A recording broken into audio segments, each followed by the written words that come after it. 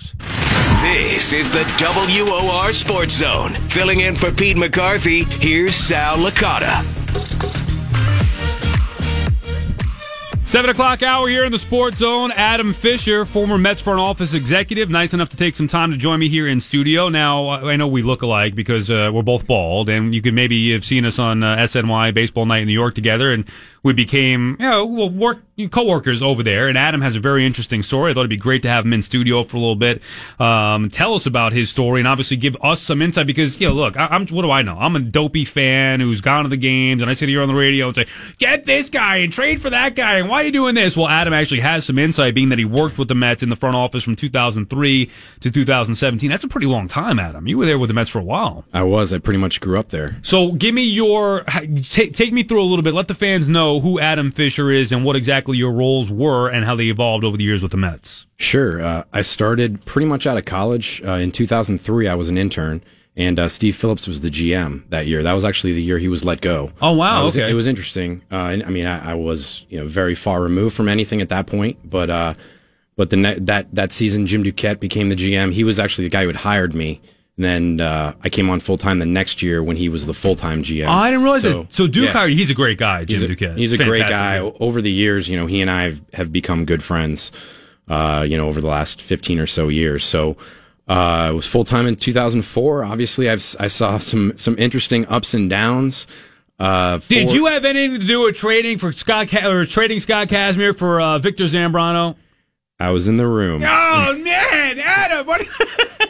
No, I know I bust Jim's chops about that one all the time, but I was in the room, but that's about all I'll say about that. So. All right, yeah, you were there. Look, you were there for 14 years, so there's a lot that went on throughout that course. You mentioned Phillips into Duquette, and then what? How long was Duquette the head? 2005, right? It was just 2004 for Jim, and then Omar came on board in 2005, and actually a funny little anecdote from Omar. I was at that time was more of an analytics guy. And everything out there about Omar was that he was anti-analytics. So he came. I used to share an office with Ben Baumer, who was the statistical analyst for the Mets, who's since become a professor at Smith of statistics. Wow, which is pretty interesting. He is an extremely smart guy. But Omar came in and basically told Ben and I that we were fired. It was a joke. It was like 2 seconds. He was like, "You guys are fired." No, I'm just kidding. I'm going to use you. My reputation is that I don't like analytics, but I do, and I'm absolutely going to use you guys. And it was working for Omar was a lot of fun. Well, you're on the Omar topic. Were you familiar with the Oliver Perez negotiations in, 2008 maybe? Yes. What the heck was he thinking? So it seemed from the outside, Adam, and you could correct me if I'm wrong, and this is why we want to have you in studio. It seemed like there was no competition regarding Oliver Perez, yet he went out there and gave him a 3-year, 36 or whatever it was at the time. I thought that was crazy. Take me through the thought process. Well, Ollie was coming off a pretty good year, if I remember correctly. Yeah, he was decent. I think certainly you can talk about the lack of competition. He had Scott Boras as an agent, and we liked Oliver. Maybe there was a mystery team involved, as Boras likes to do, but ultimately, I think it was fair value for what he had accomplished. It wasn't a crazy big contract, if we remember correctly. Obviously, it went extremely poorly, and there's no excuse for that, but I think it was roughly a market deal. You can argue the wisdom of doing it with a player who's that volatile, right? But he was essentially the best guy out there, and we needed starting pitching. So that's not necessarily how you should make your decisions in hindsight. But I think that was ultimately the thought process. And we knew him. We knew what his warts were, but he did have success in New York, which is a pretty nice component of when you're looking at players. So what is your role? And again, we've got a lot to get to and further the years and different guys that you work for. But give me an example. I'm talking right now with Adam Fisher in studio here, former Mets front office member for many years. What is your role in something like that? Obviously, you start an intern in 03 and you work your way up. You're an analytical guy, you're saying, from the beginning. Take me through your role there. You're just going over crunching all the numbers, bringing all that info to the higher-ups? That was part of it. Yeah, I think I evolved sort of over the years. Omar gave me a chance to scout, and I kind of became what you might call a hybrid. Okay. So had the ability to do both. I was out in the field, started doing some amateur scouting. I did some professional scouting. My last the entire time I was with Sandy, I oversaw advanced scouting and advanced for a couple years. We switched to video, but for my Sandy's first 2 seasons, I was the primary advanced scout, so I advanced all the teams. So meaning when you play a team, you scout them. You look at all the hitters, all the pitchers, all their tendencies, and work with the coaching staff and give them the information. So you do that right from Citi Field or Shea at the time, whatever it is. You're watching the 3-game series, breaking everything down? Yeah. Basically, what's available today is insane in terms of the amount of video. You can go through. Everybody sort of has different methods or ways to go about it, but you're not necessarily... A traditional advanced scout would look at the previous 4 games. They would go to the game of the team you're about to play. Right. So say you're about to play the Nationals, the advanced scout would go watch the Nationals wherever they're playing and watch 4 or 5 games. And okay. What we would do on video is we have access to every swing that's cut up from the last however many years you want. So you don't necessarily have to go game by game. You can watch, say, 100 at-bats in like 10 minutes. Wow. So... Right, so it's so far advanced now. You come now. up with a system. There's absolutely there's definitely some wisdom for seeing guys live, and teams still do that. I think if you have the ability to do both, that's what we would do for the playoffs. So we would send scouts out. Right. Our whole scouting staff, pro scouting staff, would go out and watch, but then we would still be doing the video back at Citi Field, and we would blend it all together. So maybe the advanced scout sees something that you can't see on video, but analyzing hitters and pitchers off the video now is, every little tendency you want is right there. And boy, that is incredible, the way that it's evolved. And by the way, you talk about doing it for the playoffs. You were there for 2006, obviously. You were there for 2015, 2016 as well. You've been there for a lot of the success that this organization has had in recent time. How about the high of 2006, your first time experiencing that? That was great, and I think... I was just like all the fans when Endy made that catch. Man, there's no way we're losing this game. Now, where do you guys watch? You have a separate suite? Well, it's a complete evolution of sort of my role. That series in 2006, I was basically like any other fan. I had a seat along the first base dugout. Okay, cool. For the World Series run, I sat behind the plate with the scouts, just observing, trying to come up if I saw any tendencies of the teams we were playing, pass it along. How many are there other guys that do your job? Are you alone? Do you have 3 or 4 guys that do the same thing that you do? As far as, I had a pretty unique role just in terms of, because overseeing, what I did in addition to advanced scouting my last couple of years was a lot of administration, helping out the assistant GM, John Ricco, who I worked for basically 14 years. Who's next in line, by the way? Potentially. He'd be a great, however things shake out, he's certainly well equipped to be a GM one day. So great guy. I worked with John for basically 14 years, but the hybrid kind of scouting, administration, analytics, kind of got a chance to do all of it over the years. My last couple of years though was advanced scouting and administration, arbitration, helping out with contracts, rules, that kind of thing. So, all right. So help me out here. And again, we're talking with Adam Fisher, former Mets front office member, 2003 to 2017. And by the way, we should just touch up the rest of why you're here today. Sure. In fact, not specifically why you're here, but why you're able to come and spend. Yes. You're doing broadcasting now, a little bit of SNY. And here, you left the Mets in 17, and you went, unfortunate timing, it seems, but went to the Braves. I did. I left the Mets in September of 2017. Never really looking to leave. I love New York, but had a great opportunity to go to the Braves as assistant GM. And it was just like any other normal process. I interviewed with, I think, 3 other people, got the job, and about a week after I got there, the GM resigned with this cheating scandal that essentially hit the whole organization. And my responsibility got elevated a little bit. For a couple of months, I was we had a kind of a 3-headed monster running the team with John Hart, who's also since moved on. But when the new GM came in, he just decided he wanted his own number 2. So I was sent packing, and here I am. You went to take advantage of a great opportunity, unfortunate timing, just bad circumstance. So obviously that's not great, but the experience, I'm sure, helped you out being able to be one of the main guys who's running a ball club a couple of months or not, right? Absolutely. You're thrown right into the fire if you think about the fact that, you're talking about a roughly 2-month period, but the organization is in chaos. So getting a chance to really sort of help morale, talk to people about what's going on, try to help straighten things out. Obviously, I wasn't involved in any of it. I was with the Mets. I had no idea.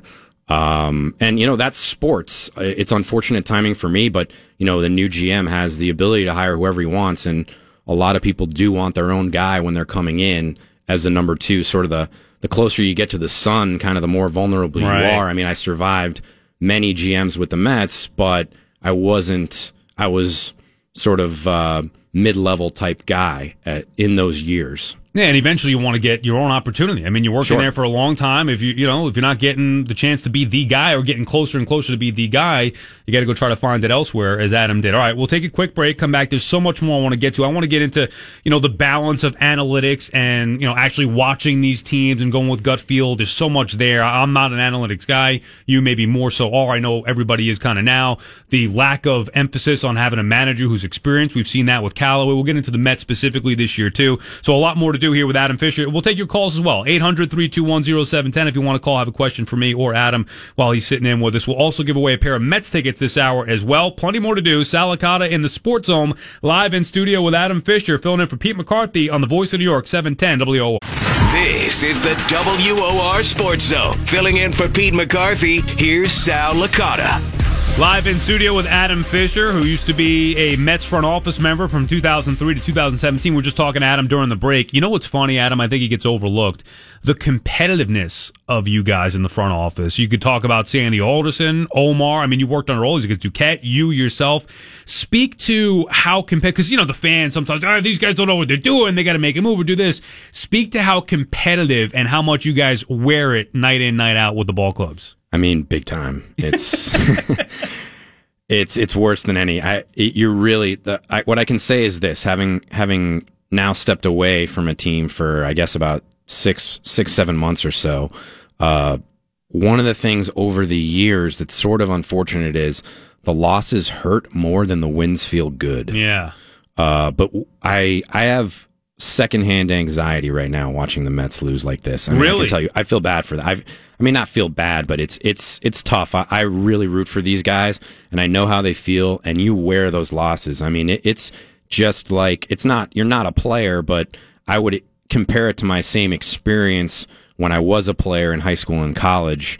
When my team lost, just that feeling, or the most obsessive fans, how they feel, I guess, is how we feel in the front office. Any particular players on this current roster that you were not a fan of personally, forget about that for a second, but more a fan of their play and guys that you would, back more or believe in more so than others that you're rooting for in particular? I really like Jay Bruce as a person. I'd like to see him pick it up and get back to where he was. You were for them re-signing him? I was. I like the move. He's just. I was really impressed how he turned it around in New York after the poor start, and that's I think we might even been on the same panel at Baseball Night in New York, but just talking about sort of how impressive that was and the component of, and I kind of touched on it before with Oliver Perez, the unfortunate using that as a component for him, but the ability to play in New York, it's just like no other place. The pressure is such a huge dynamic when you're signing these guys. You definitely take that into consideration. In Jay's case, he had leadership qualities. He's very smart, and he had succeeded in New York. It completely turned around his narrative. So I think that was an important thing for the Mets when they re-signed him. So what about re-signing, or not re-signing, but bringing back Todd Frazier? Maybe the same thing. He had some success with the Yankees. So how much do you value that when you are thinking about bringing in a player? And, I mean, Curtis Granderson is another example. Oh, yeah. That was it was a pretty solid consideration. The guy had already had success in New York. You know that he can handle it, and you just don't know until you have them on your team whether they can handle this market.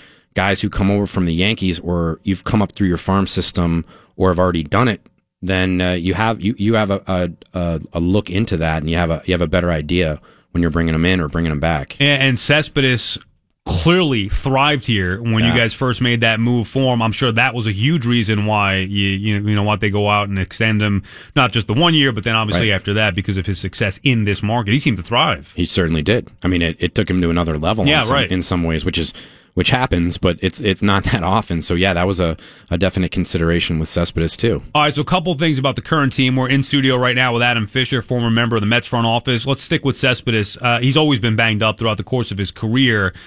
Alarmed by that? You think he's taking extra time here? Give me your feel on Cespedes and this current situation. I think it's a concern. When it creeps up a couple years in a row, I think it has to concern you on some level. But we'll have more information. I think this next stretch for him is pretty important. Just how does he respond when he comes off the DL from this recent injury? If he re-aggravates it again over the course of a couple weeks or a month or even again this season, I think you're going to worry a little more going into the offseason. So we'll get some more information. I'm not privy to, I talked to my buddies in the front office still, but I haven't really talked to anyone necessarily about Cespedes. I think the hydration issue was a real issue, which I know it makes people laugh, but I believe they fixed that. That hasn't sort of made a difference. We're just going to have to see how this whole thing progresses, but clearly the last 2 years, the legs have been an issue, and I think this next month, his health over the next month is going to tell us a lot. Yeah, and the way the offense is struggling. I mean, look, you should never be built around one guy, but obviously, if there's one guy they can't be without for an extended period, it's him in that lineup. How about Conforto? You guys, obviously, you were there when they drafted him. You loved him. What about his development or lack thereof, especially this year, where I know he was an all-star last year, but he's never put it together from start to finish of a year yet? Yeah, I can't really argue with that. I think he's an outstanding young player, and I'd love to see him put sort of 2 really good years together. One thing I was thinking about, and I don't, this is just me sort of spitballing, but I think the expectation level last year was pretty low for him, and he kind of bust right through it. The 2 years that he's actually had expectations have not started very well. However, he does have a pretty handy excuse this year, which is the injury. And you and I talked about it, actually. I remember when the season, spring training was just ending and we were getting into the season. When do you bring him back? And I think he might have come back a little too quickly. And that's been a factor in terms of his season thus far. Yeah, you can't. They really don't, I'm not going to send him down at this point again. And every time they've done that, anytime he's done that, he's gone down and raked. So we know he's a major league player, but boy, he's definitely better than this. Here's a big one for you, Adam, the manager. Now, at the time, I mean, I guess before they made the decision, I thought, let's just stick with Terry, because Terry didn't do anything that deserved to be fired, right? The team was ravaged with injury a year ago. Stick it out with him, give him another year, and then if they start badly, and look what happens, they start badly after that hot start, then you could make a move. So right now, Terry would be the pound of flesh that they could give the media and the fans. It would be a perfect transition, bring in another guy and reassess at the end of the year. They didn't. They let him walk away. Fine. I could understand the argument, too, that you're ready for a fresh voice of change. They go with Mickey Callaway, who's a big analytics guy. He blew me away. I mean, I'm sure he impressed you. He certainly impressed Sandy Alderson. But a first-time guy as a manager and in New York City, and now you're seeing when they start to struggle, boy, it's been pretty ugly so far. Give me your thoughts on the Callaway hire, and then obviously so far what you've seen. I think you summed it up pretty well there, Sal. My thoughts are, I think he was a really hot name coming into the offseason. He had the endorsement of Terry Francona, winning organization over the last couple of years. Really good, really successful pitching coach, charismatic and progressive in his thinking. And I've been very impressed, or was very impressed with him through spring training, coming into the year. And I guess at the end of the day, I think we underestimate, sort of as an industry or as a market here, maybe in New York, just how high that learning curve is to get thrown into the fire as a first-year guy in this market. And I think he's going to improve. Certainly the button pushing, just the way the team's played. I mean, some of that reflects on the manager, and you can't really argue with that. From from my standpoint, I hope he's learning from this and he can put this in his mental bank and make better decisions as he moves forward. But it's tough. He tried to address it by saying, well, this isn't Cleveland. Right. It clearly wasn't necessarily the right tone for the New York fan base. But you totally get where he's coming from. He's not used. No one who hasn't been, and I was thinking about this. You contrast him with Aaron Boone, right? Right. Aaron Boone played for the Yankees. So he has experience. He has experience here. So now he has what up till now is a more successful team, and last year certainly they were a playoff team. So he inherited a playoff team. He's got a lot more to work with. Yeah. Yeah. Look, without ripping anybody, he's got a lot more to work with right now at the very least. Sure. Aaron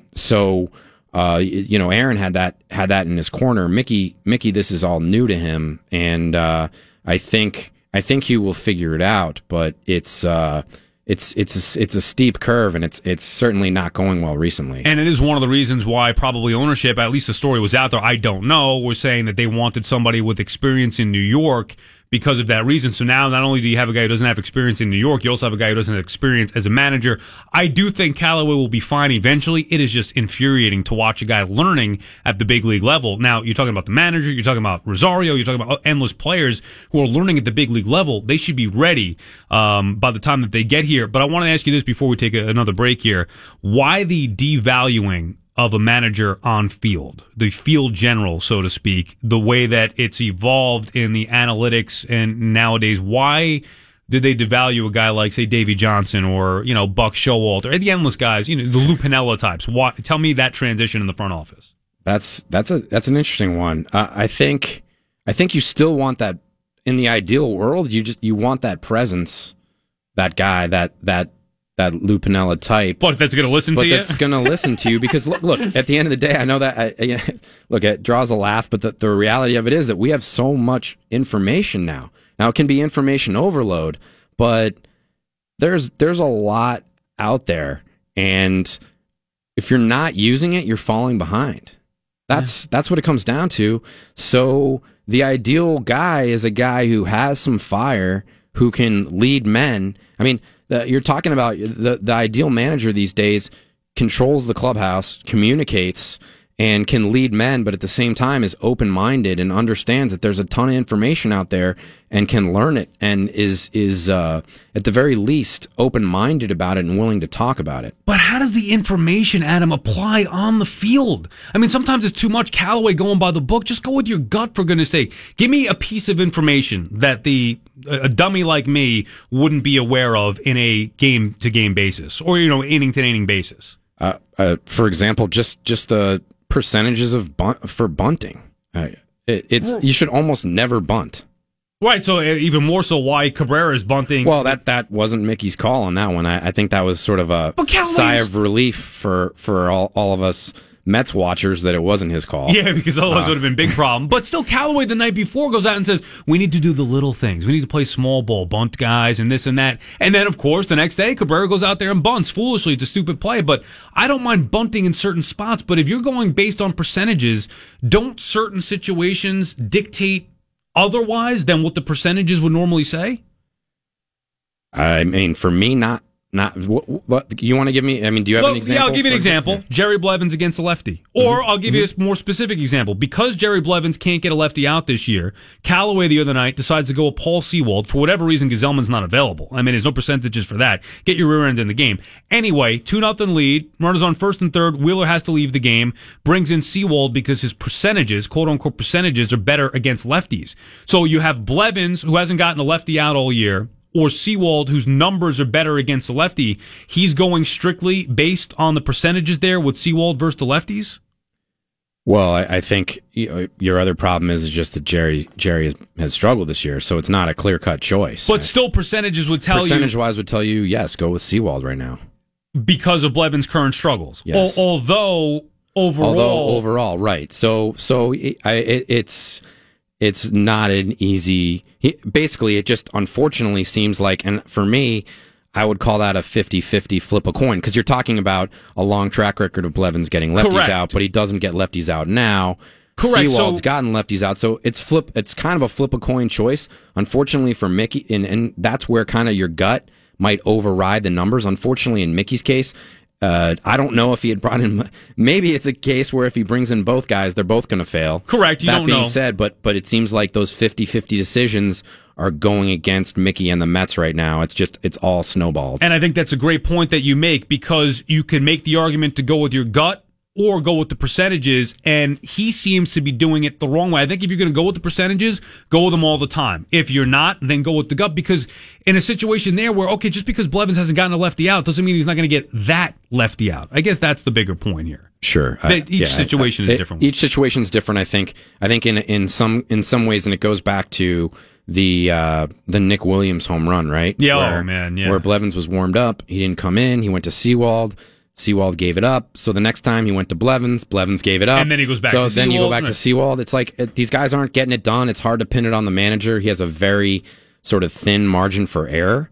I think it's a challenging situation. I really do believe, for all the Mets fans out there, I believe in the talent of this team. I think they are going to turn it around. Perhaps I'm obviously these are my guys over there, and I believe in them, the front office and the players. But this is a tough stretch, and they haven't made it easy for Mickey as a first year manager. It's tough. I mean, in this market, with the way things are going, it's tough for Mickey. No, it's brutal, and it could get worse with the Yankees coming in town this weekend. We're in studio with Adam Fisher right now. Got a couple of players in particular. I'm going to try to throw some trades at you. I've always wanted to be. Look, I talk like I'm a scout or a GM. I'm going to throw some trades at you. We'll have some fun next. All right. Yeah, absolutely. I think Mets fans will be, if we're going to get into the sort of, do you trade these horses, you're going to need an entire farm system for one of those guys. We will get into that in detail with Adam Fisher, former Mets front office member from 2003 to 2017. Subway Series ahead. You got Jacob deGrom and Masahiro Tanaka tomorrow night. Mets and Yanks get set for 3, where the Mets clearly need a win. Mets tickets to give away this hour as well. We're in the Sports Zone, filling in for Pete McCarthy, the voice of New York, 710 WOR. You're in the WOR Sports Zone. In for Pete, here's Sal Licata. Back in studio with Adam Fisher, former Mets front office member, 2003 to 2017, 800-321-0710, the number to call. We're just talking to Adam during the break. Great insight here. So tell me the truth. How bad is it with the Mets farm system? Because all these years it was, Alderson came on in his regime, which you were part of, and you were part of obviously others as well prior to that, talking about rebuilding the farm and getting this thing built the right way and all those years of evaluation mode. And now it seems, at least from the outside, that the farm system is not nearly where it should be. What's the real truth about the Mets farm system? Well, I think we graduated some guys over those years. It's definitely a challenge, and not to make excuses, but it's definitely a challenge to just have continual waves of prospects. Most teams do have at least some periods of rut. It takes maybe one bad draft or one bad signing period, for international players, to sort of create a little bit of a void. But I think Sandy's track record is pretty good over the 7 years if you really grind it down. And coming into this season, really, everything went bad last year. The team was bad. There was tons of injuries, and the farm system had, I would say, certainly the worst year that's as Sandy, when Sandy was GM, and one of the worst years of my 15 years there. You had the first round pick, Justin Dunn, had a rough year. Peter Alonso, who was the second round pick, was struggling. Anthony Kay, who was a comp pick with Dunn and needed Tommy John, was out for the entire year last year. Thomas Zapucki, also, who's a really interesting left-handed pitching prospect, needed Tommy John. So you're talking about 4 or 5 big-time disappointments. And that is sort of why the system. Also, you graduated Ahmed Rosario, who was the best prospect. So that's why the system was sort of viewed in some publications, and you can take those somewhat with a grain of salt. But if we want to just use, that's not what you were saying off the air. You had a little choice more. Adam was a little more fiery in between break about that. But go ahead. Look, it's public information. You take it for what it is. You use it as a gauge per se. But But I don't necessarily think it's nearly as bad. Going into the year, you could debate whether they deserve to be among the bottom teams in baseball. Right. But I would suggest, so every guy I mentioned, Justin Dunn just got promoted to Binghamton. He's having a great year. Anthony Kay has recovered from Tommy John surgery. He's pitching extremely well. Their first round pick from last year, David Peterson, another left-handed pitcher like Kay, having a very strong year. Andres Jimenez is an infielder, shortstop, really interesting, poised beyond his years kind of guy who's crushing St. Lucie at age 19. Interesting. So really interesting guy there. Now he was their number one prospect coming into this season. So he's just kind of picked up where he left off in some ways. He was just okay last year, but he's only an 18-year-old in low A. So they also have the first round pick, Kelnick, 6th pick in the country. You like that pick? They can add to that mix. I do like that pick. He is a high school kid. To sort of speak to that, and I talked about this a little bit on Twitter. If those of you who are listening, I have like 2 followers. So what's your Twitter handle? Adam G. Fisher. Now, there's not a lot of information about me on there. I would, if I wanted to really truly embrace the media. It doesn't really say any. It's just be careful. You saw what happened with Colangelo and the Sixers. Just be careful. I have about 7 burner accounts, but no. What I loved about the Colangelo thing is one of the names, Eric Jr. I mean, what's up with that? How did they come up with that? That whole story is just an absolute... It's crazy. It's bonkers. So yeah, Adam G. Fisher, if you want to follow me, but I can see. I liked Kelnick. I know that people want to touch on that. People want kind of a quote fast mover, and there's really no guarantee in any draft, but particularly the baseball draft is more volatile than others. That your guy that you draft is going to be up there in Michael Conforto style in a year and a half. Your best high school players, if you're a stud like Jay Bruce, for example, it took him 2.5 years. If you're a stud like Jared Kelnick and things click for you, it'll take you 2.5 years. So It's not. Now, Brandon Nimmo took him a while, but he was from Wyoming. This guy, Kelnick, is like, he works out with J.J. Watt, from what I hear. Oh, wow. He is eat, drink, and sleep baseball. He actually graduated high school early. He's just been training. I love it. So this is a dude who should be ready to go for a high school player. All right, so overall, quickly in summation, it's not as bad as maybe some people or the media paint it to be. I would guess, just if you want to use those publications. Now, it's not, a lot of it's not at the upper levels. Alonso, I didn't touch on him. He lost a ton of weight and is crushing Double A. Most Mets fans know that. Now we've heard about him. They got their eye on him now. I mean, I scouted him last year, and it was not pretty. I mean, he basically got in way better shape and got the experience behind him of some failure, and now he's just completely taking off. He's killing Double A. But I think to use him as an example, it's kind of like you're up, you're down, you're in, you're out. Sometimes all it takes is a Peter Alonso if he does sort of develop. I mean, a guy like, say, Paul Goldschmidt. Right, exactly. Well, man, yeah. It just takes one guy like that. I'm not saying Alonso's going to be Paul Goldschmidt, but not that he came out of nowhere, but he was not. Well, how about Aaron Judge? I mean, Judge, it was people killing him. Oh, he's never going to make it. Scouts are saying the guy strikes out too much. He's been an MVP. And he made some swing changes, I think, which were big. But again, that just shows you these guys, that one sort of guy that emerges from your farm system, kind of not out of nowhere, but can make a big difference. And it wouldn't surprise me if the Mets move up from in these publications from being bottom of the group to at the very least the middle of the pack, which is a good jump for a year. And a lot of these guys, they don't have a ton of upper level depth right now. I think Sandy has said that publicly. But Justin Dunn just got up to Binghamton. Alonso's in Binghamton. They still have Dominic Smith. Haven't talked about him.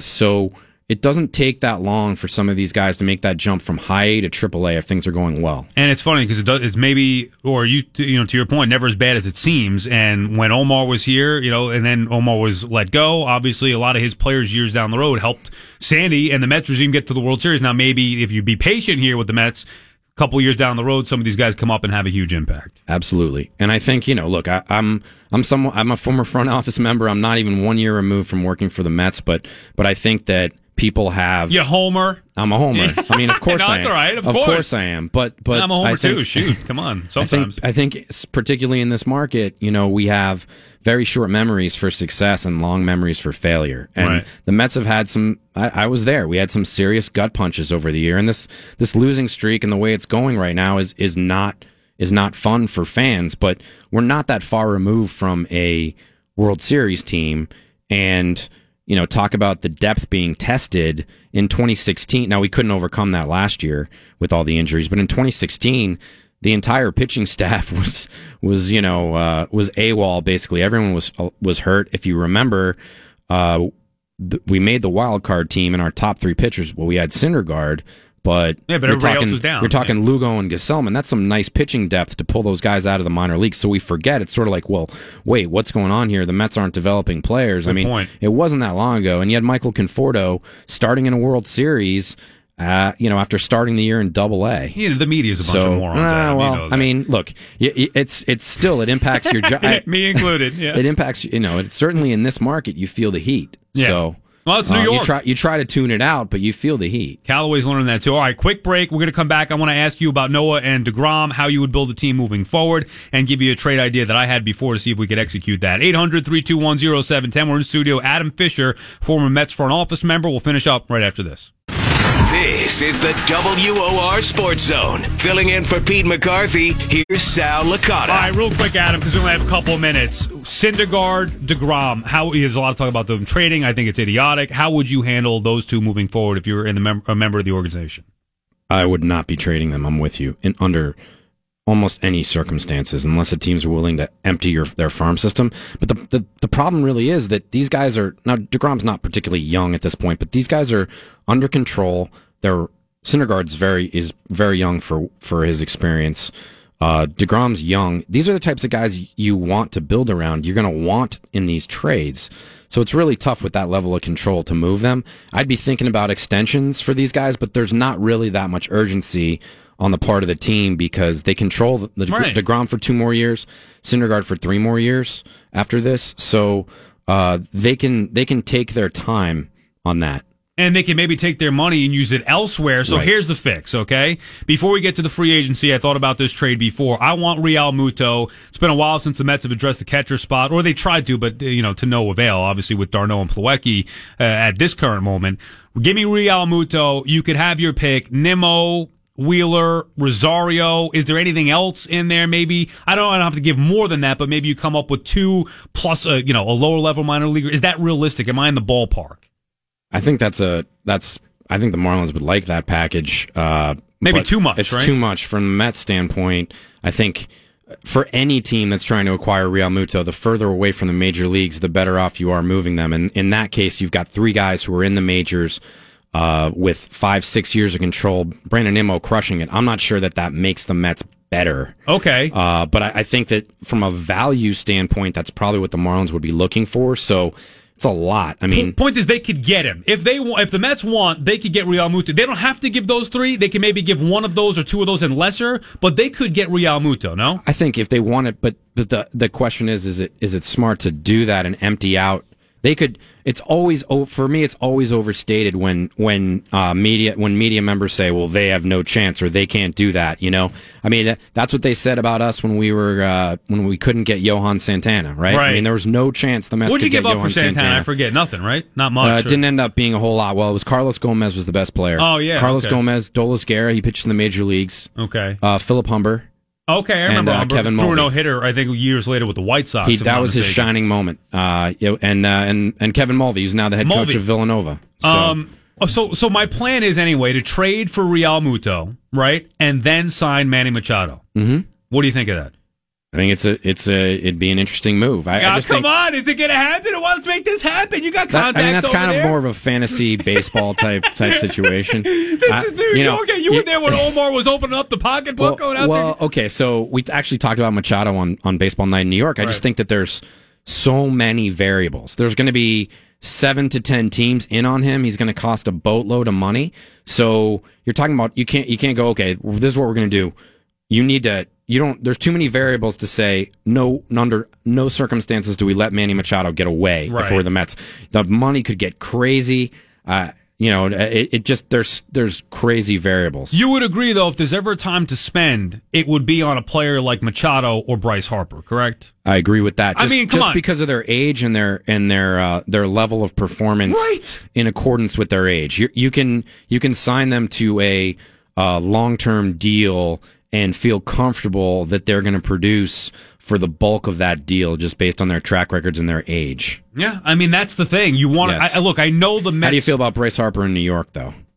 Would you be concerned? I like his attitude. Now, I don't know if things go bad, how he's going to gab. I kind of think he's got the right confidence. He certainly has the right on-field. I don't think that New York would phase Bryce Harper.